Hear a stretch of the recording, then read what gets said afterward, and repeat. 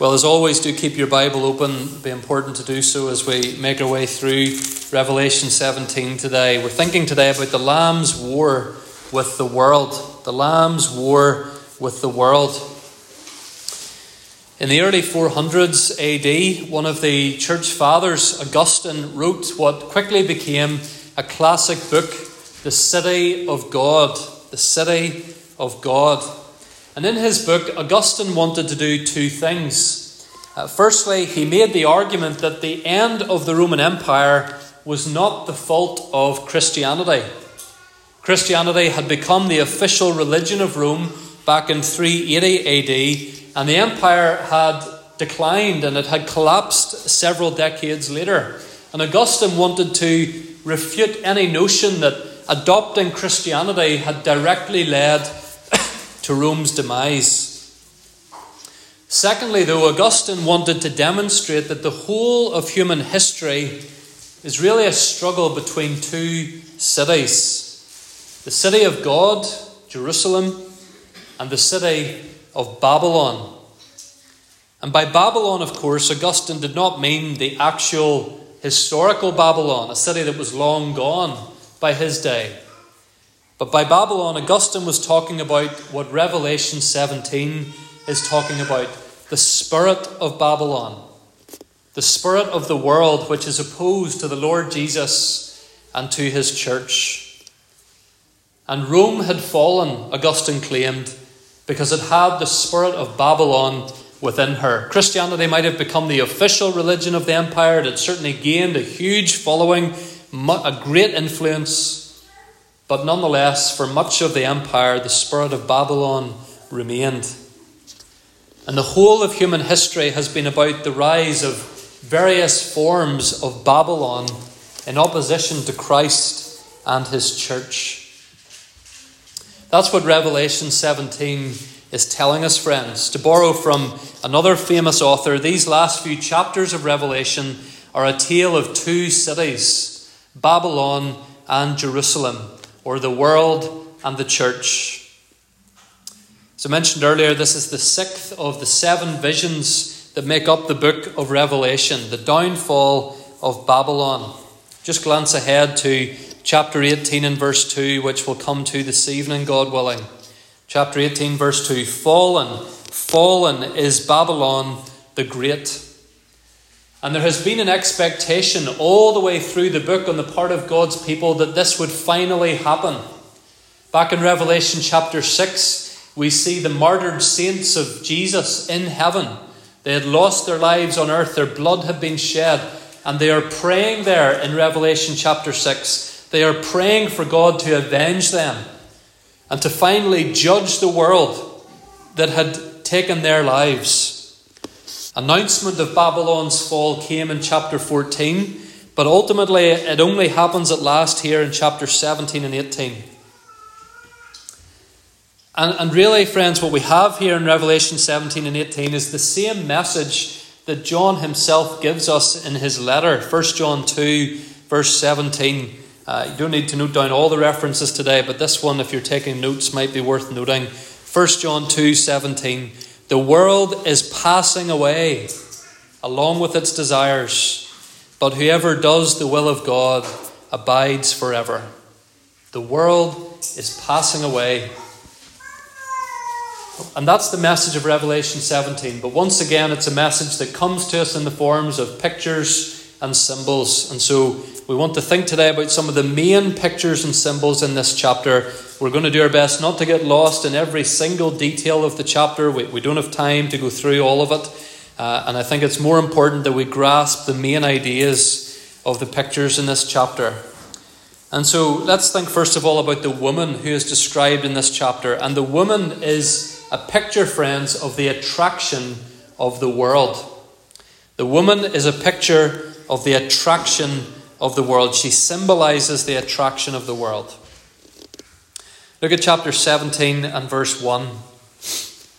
Then one of the seven angels who had the seven bowls came and said to me, Come, I will show you the judgment of the great prostitute who is seated on many waters, with whom the kings of the earth have committed sexual immorality. John then sees this woman again in verse 4, or he sees her for the first time, I should say, in verse 4. And look how he describes her in verse 4.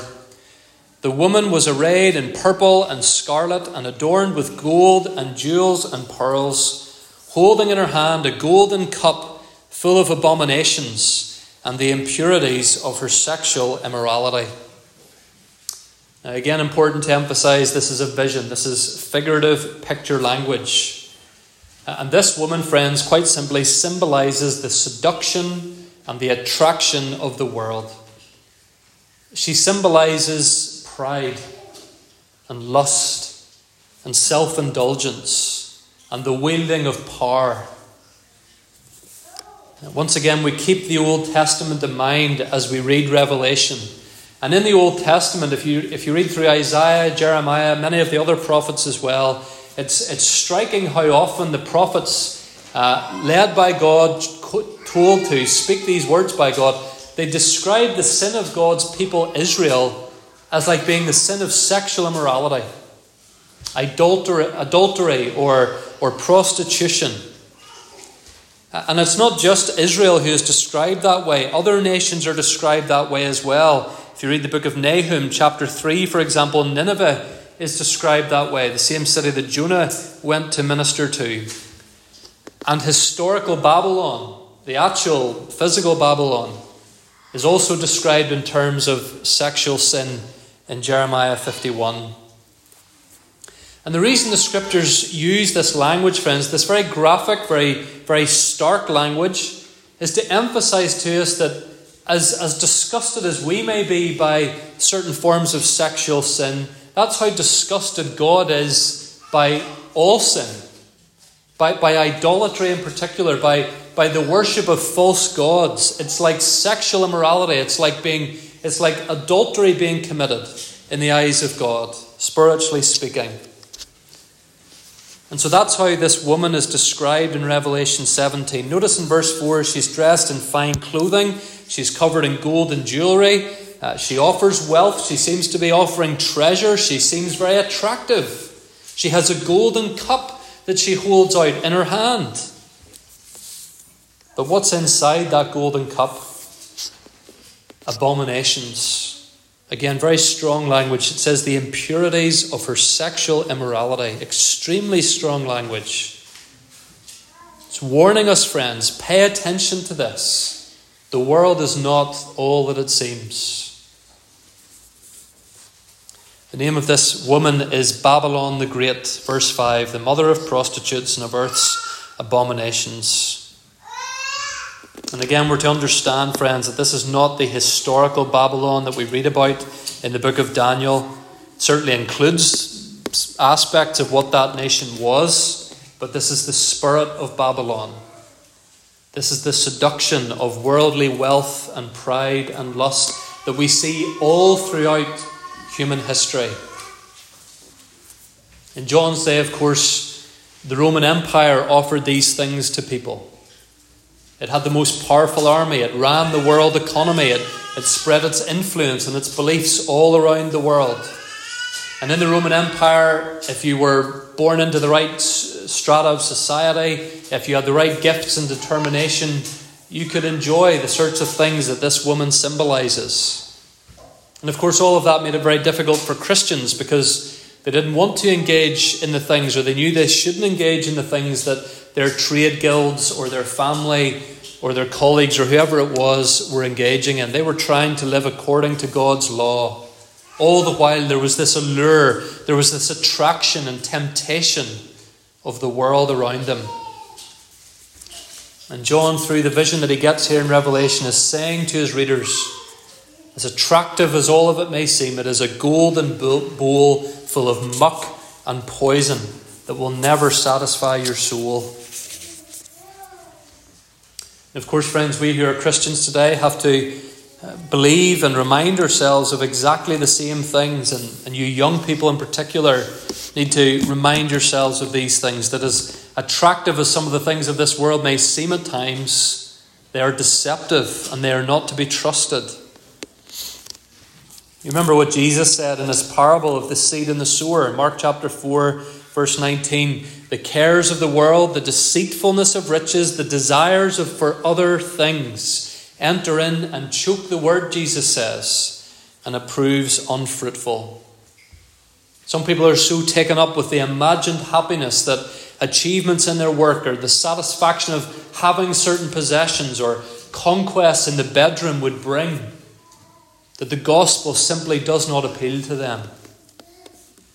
Or even worse, in some cases, they show interest in Christ and his gospel at first, but they allow that interest to be choked out by the seduction of other things. Again, John's words in 1 John 2 are worth considering here. 1 John 2 verse 15. Do not love the world or the things in the world. If anyone loves the world, the love of the Father is not in him. For all that is in the world, the desires of the flesh and the desires of the eyes and the pride of life is not from the Father, but is from the world. And the world is passing away along with its desires. It's passing away, friends. It's here today. It's gone tomorrow. It promises so much. It satisfies not a bit. And so the great challenge for us as Christians, living in the time and place we do, is not to marvel at the world, not to be taken in by the world and by its seduction. Your phone is great, but there's nothing on it, unless you're opening your Bible app, there's nothing on it that will give rest to your soul. Your house is great, but it's bricks and mortar, and none of it will go with us when we die. The human body is beautiful. It's the pinnacle of God's creation. But it's made for more than the fleeting, tawdry, guilt-inducing sexual sin that so many people use it for. And it's also made for more than that idolizing of it that many people are falling into today. The desires of the flesh, the desires of the eyes, the pride of life, these are not things upon which to build our life's hopes and joys. They are not to be our life's priorities. You know what it is when, if you imagine you're easing a boat off from the dock. Maybe some of you have had this experience. You're going to go sailing or you're going to go fishing or something.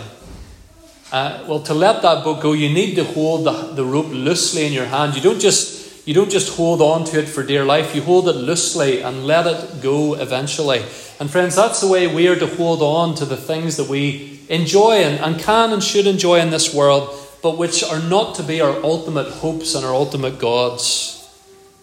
Our bank balance, our treasures, our pleasures, we hold them with a loose grip, knowing that they do not last forever and they will not satisfy our souls. The world is passing away. It's the city and the people and the kingdom of Jesus Christ that will last forever. So that's the woman that we see in chapter 17. She symbolizes the allure, the attraction, the seduction of the world. But the second main image that we see in chapter 17 is the beast. And the beast represents the power of Satan in the world. The power of Satan in the world. This is not the first time that we've seen this beast. It was also described for us back in chapter 13. But if you look here at chapter 17 and verse 3, John sees this woman sitting on the beast. And it's described as being a scarlet beast full of blasphemous names. And it had 7 heads and 10 horns. Go on down to verse 9. Verse 9 says, "This calls for a mind with wisdom. The 7 heads of the beast are 7 mountains on which the woman is seated. They are also 7 kings." Now, we've had a lot thrown at us there in a short space of time. Revelation is sort of piling on the pictures here to emphasize the points that are being made for us. The beast has 7 heads. They're also described as mountains or kings. Heads, mountains, and kings all symbolize power and authority in Revelation and elsewhere in Scripture as well. And there's 7 of them, and so once again that speaks of a complete number. And so I think it's best to understand, as many commentators take this view, that these 7 heads on the beast represent all risings, all forms of political or religious power against Christ and his church throughout history, or at the very least throughout the time between Christ's first and second coming. These 7 heads or mountains or kings, friends, they represent political or cultural power rising up against Christ and his church. And again, for John's readers, what's the first thing that would come to mind as they thought about this? Rome, the Roman Empire. The emperors, almost all of whom committed perverted sexual sin, encouraged worship of themselves, were drunk on power and lust and self-indulgence. But again, it's not just limited to Rome. This beast with its 7 heads and 10 horns represents worldly people, worldly movements in any time and place, indulging in sin and harassing the church. This was Babylon, literally, in the days of Daniel. It was Egypt in the days of Moses. It was the Roman Catholic Church at certain times in history. There is still reason to see the papacy being described in this description of the beasts and the heads and so forth. Papacy is beastly, with its gaudy wealth and its taking for itself titles that don't belong to it at all, that belong only to God and to Christ. Adolf Hitler, with his claims of a Third Reich and a purified German nation. Communist China, the affluent, self-righteous, self-worshipping Western world that we live in today. Friends, all of these could be understood as manifestations of the heads of the beast. As revelations come out again in our media today about the immoral lifestyles of many of the richest and most famous amongst us, as we see the agendas of globalist bodies, all of these groups and movements, friends, they are worldly governments, worldly people committed to worldly lusts. And this vision of the beast emphasizes to us that ultimately behind them all, spurring all of them on, is Satan. Satan. As I say, this beast is also mentioned back in chapter 13. And by the way that it's described both here and in chapter 13, it's described in such a way, friends, to show us that Satan is the one empowering it. Satan is the one behind it. Because it's described in a satanic sort of way. Back in Revelation chapter 12, there's the vision of the dragon. And the dragon is also described as being red, with 7 heads and 10 horns. And the dragon is certainly a picture of Satan. And so the fact that the beast is described in a way that's so similar to the way that Satan is described, that's telling us that Satan is behind the beast. That the power of Satan is what empowers the beast. Satan is a spiritual being, friends, but he makes his presence felt in the physical world. And Satan will simply keep going in his efforts to seduce the church or to destroy the church. He will just keep coming back again and again at us, whether it's through a political entity rising up here or a deceptively charismatic religious figure there. That's why if you notice in verse 8, the angel says to John, "The beast that you saw was and is not, and is about to rise from the bottomless pit." He says in verse 10 that 5 of the 7 heads of the beast have fallen. 1 is, the other has not yet come. And so there's a sense there that the beast rises and falls. The beast takes one form and then takes another form. Some political figure rises up, persecutes the church, is defeated, goes away. Satan comes back at us through someone else. Babylon, Rome, the papacy, Eastern dictators, Western decadence, the desires of the flesh, the desires of the eyes, the pride of life. Friends, ultimately it's Satan enticing, attacking, deceiving the nations, getting them drunk on their own lust and idolatry, their own imagined greatness, stirring them up against the church. So we've thought about the woman, we've thought about the beast. But we want to see also, and more encouragingly here in chapter 17, the Lamb's people. And the Lamb's people here we see are persecuted by, but but triumph over the world. The woman symbolized the attraction of the world. The beast symbolizes the power of Satan in the world. We see also the Lamb's people ultimately triumphing over the world. Notice something else about the woman and the beast, verse 6. The woman was drunk with the blood of the saints, the blood of the martyrs of Jesus. The woman and the beast persecute the people of God, the church. And you remember how John himself had already experienced some of this persecution. He tells us back in Revelation chapter 1 that he's exiled. He's on a little island called Patmos on account of the word of God and the gospel of Jesus Christ. That's Revelation chapter 1 verse 9. And so John himself has already been persecuted to some degree for his faith. Remember too what Jesus said to the seven churches. Revelation 2 verse 13, Jesus says to the church in Pergamum, I know where you dwell, where Satan's throne is. Notice that, Satan's throne. Yet you hold fast my name, and you did not deny my faith, even in the days of Antipas, my faithful witness, who was killed among you. So already, friends, in the days of John, in the days of the churches to which Revelation was first addressed, the church is feeling the wrath of Satan. It's feeling the attack of Satan. And again, verse 6 is very vivid. John sees the harlot drunk with the blood of the saints. And the language there emphasizing to us the pleasure that the world takes in this, the sort of the hounding of the church by the world. But what happens to the church? Look at verse 14.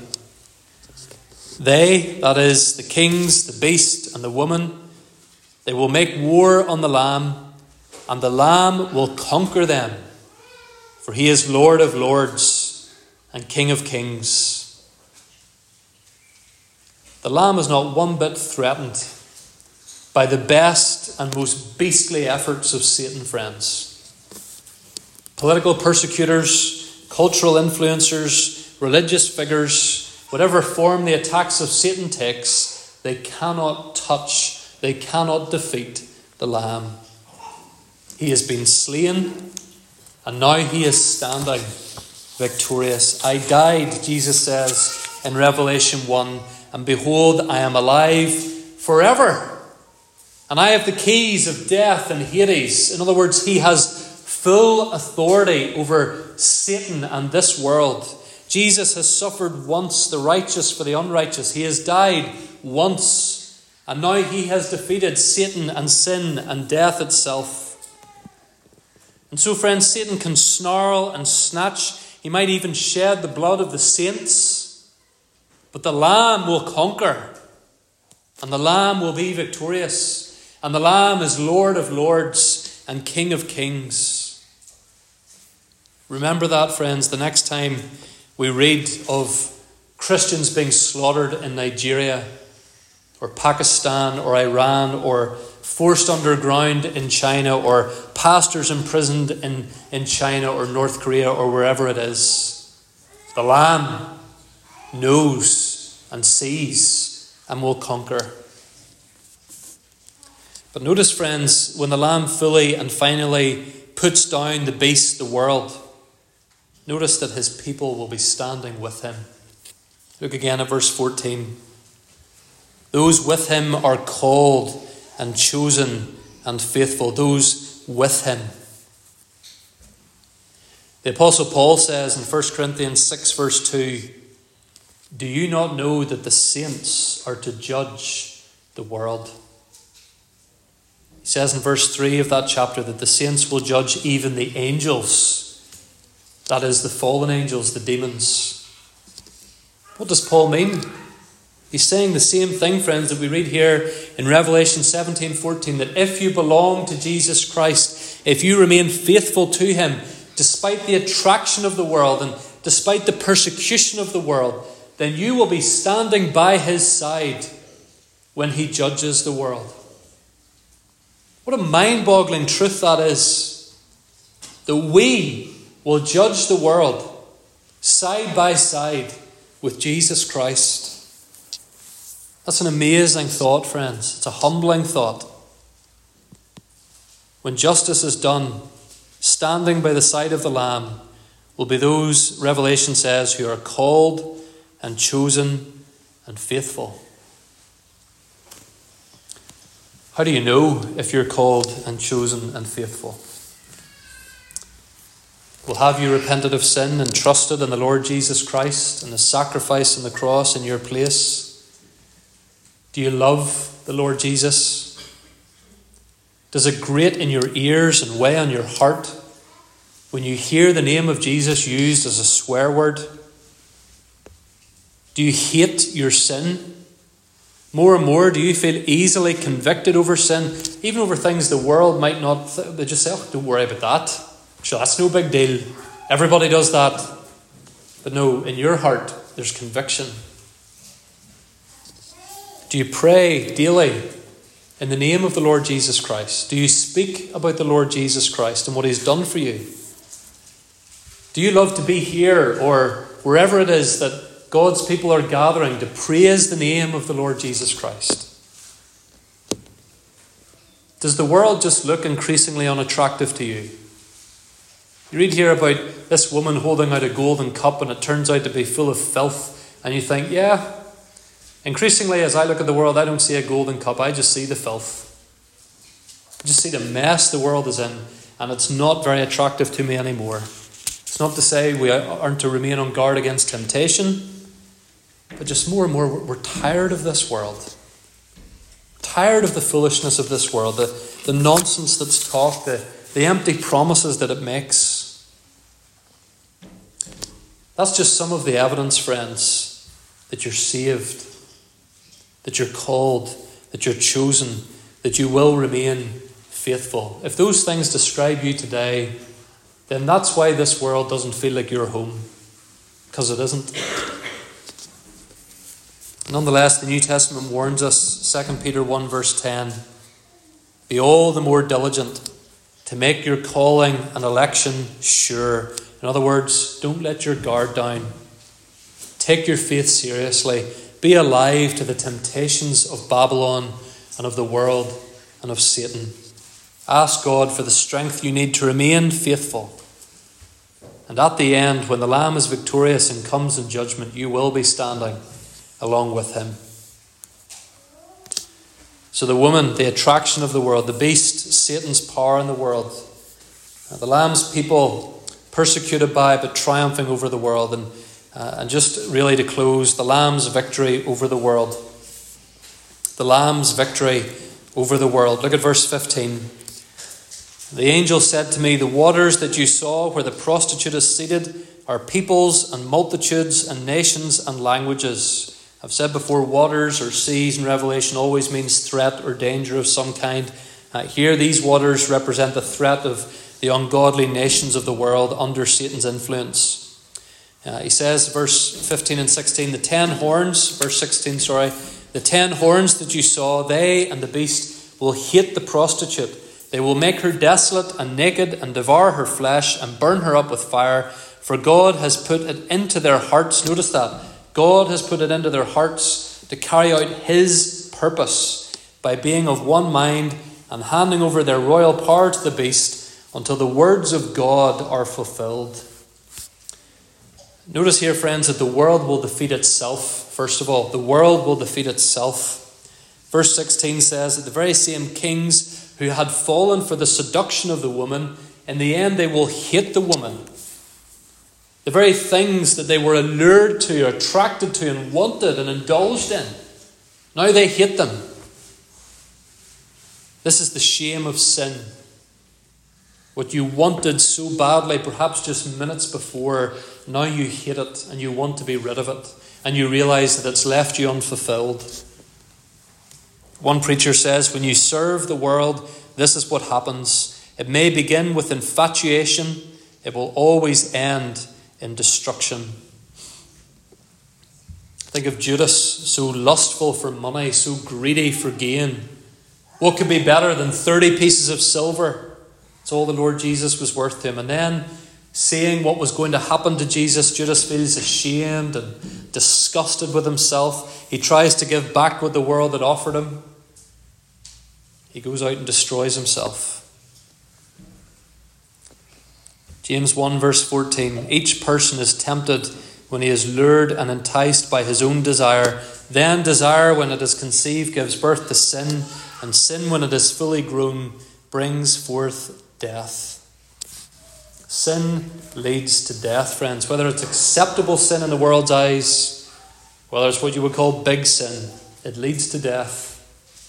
And eventually, the very things that the world wanted and craved, it's left ashamed and disgusted by. Our culture is taking stock of itself at the moment. All these allegations about Russell Brand and the behaviour he indulged in 50 or 20 years ago. Somehow our culture is now ashamed of the very behaviour that it once celebrated. Some of the very same media outlets that gave that man a platform are now saying how awful it was that he was allowed to do these things. See, the standards of the world change all the time. What's acceptable and what's not. What's to be indulged in and what's not. But in the end, the world will eat itself up.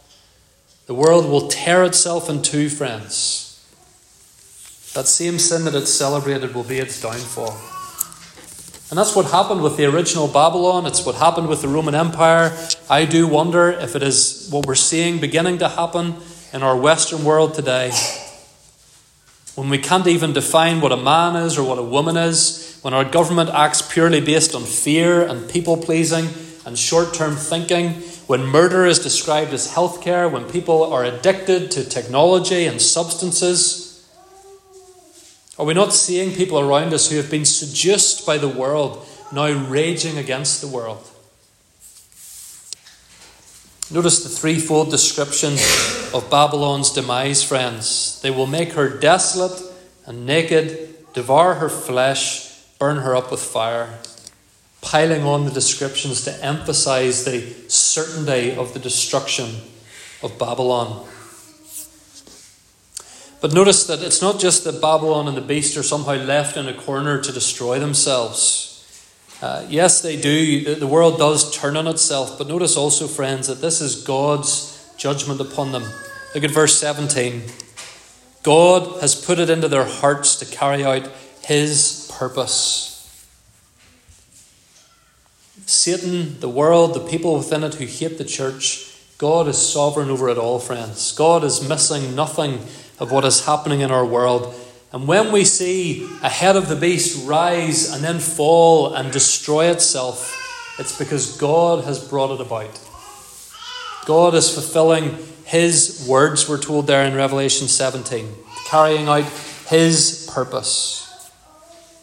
And that is where this world is headed, friends, for the destruction that God has long planned for it. I told you at the beginning about Augustine's book, The City of God. The only question left for you today is, to which city do you belong? Babylon or Jerusalem? There's no neutral ground in our world, friends.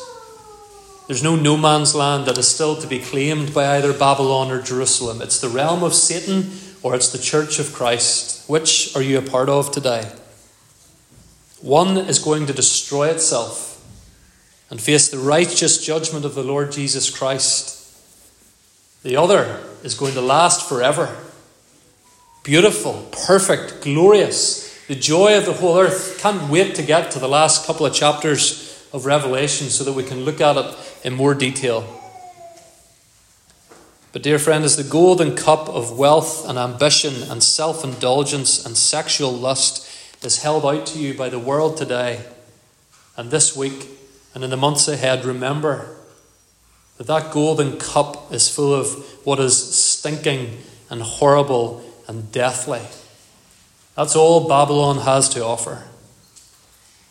Turn instead to the Lamb who was slain on the cross, but he is now standing victorious, ready to receive those who trust in him, and who will have us to stand by his side when he brings final judgment upon this world. Do not love the world or the things of the world. The world is passing away along with its desires, but whoever does the will of God abides forever. Amen.